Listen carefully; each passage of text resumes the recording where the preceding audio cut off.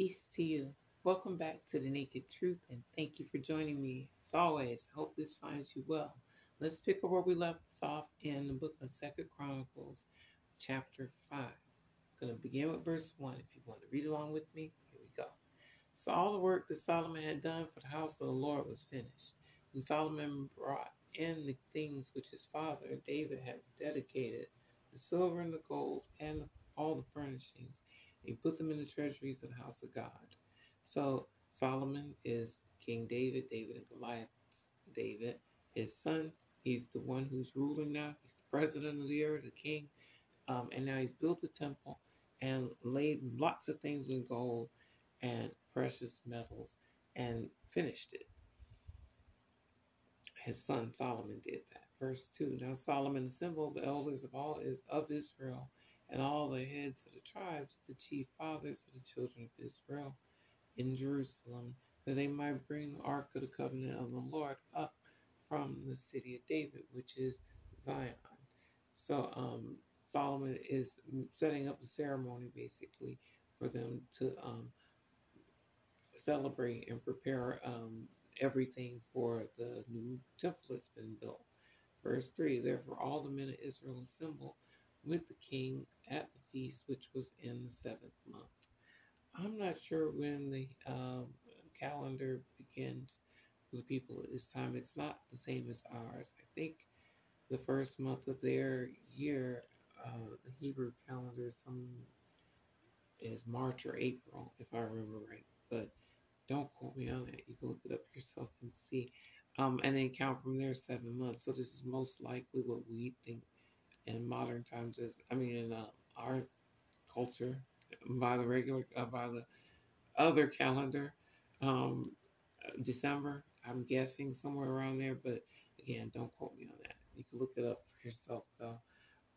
Verse 4. So all the elders of Israel came, and the Levites took up the ark. So the Levites were the religious branch of the 12 tribes that are dedicated to the religion and handling all the different religious articles, including the ark, like the Raiders of the Lost Ark that it refers to the real deal with them, that ark. Verse 5. Then they brought up the ark, the tabernacle of meeting, all the holy furnishings that were in the tabernacle. The priests and the Levites brought them up. So the priests and Levites handled the holy articles, and the ark being probably one of the most holy of the articles. It's basically a chest that contains the stone tablets of the Ten Commandments, the rod, staff, the stick that Moses with the Ten Commandments, that his brother Aaron held. It contains that. So it's probably pretty big. And it also is said to contain a jar of the manna, the miraculous bread that the people ate during the 40 years of their so-called wandering through the wilderness on their way to where they are now, the so-called promised land. So that was in the ark, and the ark has different sort of supernatural attributes um, that it seems to exhibit, uh, levitating and destroying masses of people, causing plagues, and that sort of thing. That's the same ark. And it's one of their highest holy relics that they use in their worship. Verse 6. Also King Solomon and all the congregation of Israel who were assembled with him before the ark were sacrificing sheep and oxen that could not be counted or numbered for multitude. So it says sacrificing them. That's not the way people sacrifice in modern times, where they'll give up eating something and call that sacrificing it, which is some people's way of adhering to some of these different standards and I guess rituals. But the ritual, the way they were doing it, was actually slaughtering the animals. And it says in so many that they couldn't even count them. So imagine a slaughterhouse being so busy, like 24/7, people steady slaughtering animals so they could use them in their religious worship and sacrifice them, basically barbecue them. And then it's so many that they couldn't even count it. Verse 7. Then the priest brought in the ark of the covenant of the Lord to its place into the inner sanctuary of the temple, to the most holy place under the wings of the cherubim. So now the temple's been built, the place for the ark has been erected, and now the ark itself has been put into place under the wings. Even though some preachers will tell you angels don't have wings, it's saying right there the cherubim, which are a class of angels, a type of angels, at least the way it's described, has wing in the Bible, has wings, and they're spread out, and that's what uh, not so much conceals, but yeah, I guess conceals would be it. Conceals the holy the ark, so that presumably when God makes God's appearance there on the ark, you can see the presence, the light and whatnot emitting from the presence, but the actual physical appearance of how God looks is concealed by the angel's wings that are spread out um, over that ark. So that's what it's described as. So whether it's God Almighty or not appearing there, or whatever entity it is they're interacting with, that's what the idea behind it is, with the way it's all set up. Verse 8. So the cherubim spread their wings over the place of the ark, and the cherubim overshadowed the ark and its poles. So it gives you an idea of just how large it is. It's probably already at least 6 feet um, in one measurement, one dimension, because it has Aaron's rod in it, which would be a walking stick, which would probably be 5 or 6 feet tall. I would think maybe even taller than that, but it has that, and the angels are so large that their wings can spread out and cover it. Verse 9, the poles extended so that the head ends of the poles of the ark could be seen from the holy place in front of the inner sanctuary, but they could not be seen from outside, and they are there to this day. So that last part, we'll take that first. The to this day means to the point where this was scribed or written or continued and then documented, so that eventually we have it in what we call the Bible, because it wasn't always a book full of all these different books. At some point, they were different, their own thing, their own scriptures, their own presentations, and then compiled into one singular book known as the Bible. So when it talks about the poles, it's talking about how the ark would be carried around, even though it had all those supernatural abilities attributed to it. It still, for whatever reason, needed to be carted around, held, carried around.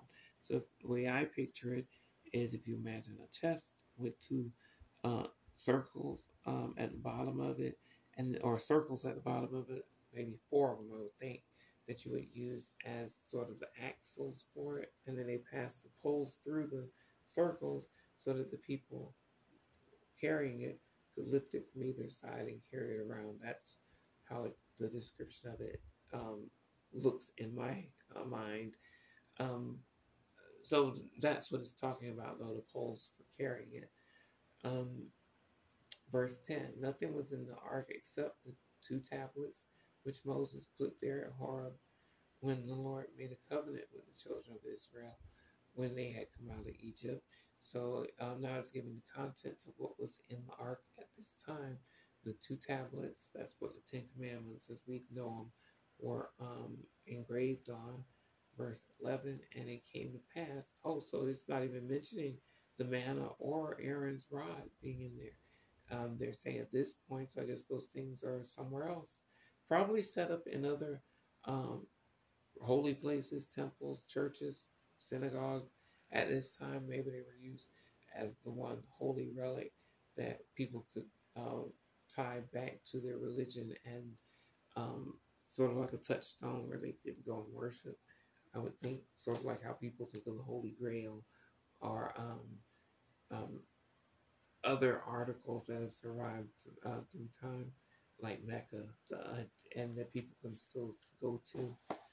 Um, Verse 11, and it came to pass when the priests came out of the most holy place, for all the priests who were present and had sanctified themselves without keeping to their divisions.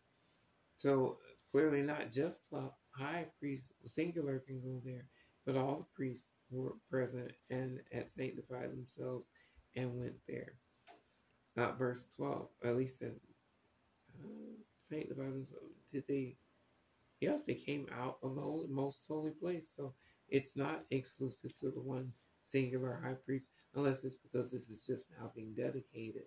But and we've seen how even though it's said to be from God, the commandments seem to, not the commandments, but the different marching orders seem to change, like a human would do, not like a God who sees the end from the beginning would do.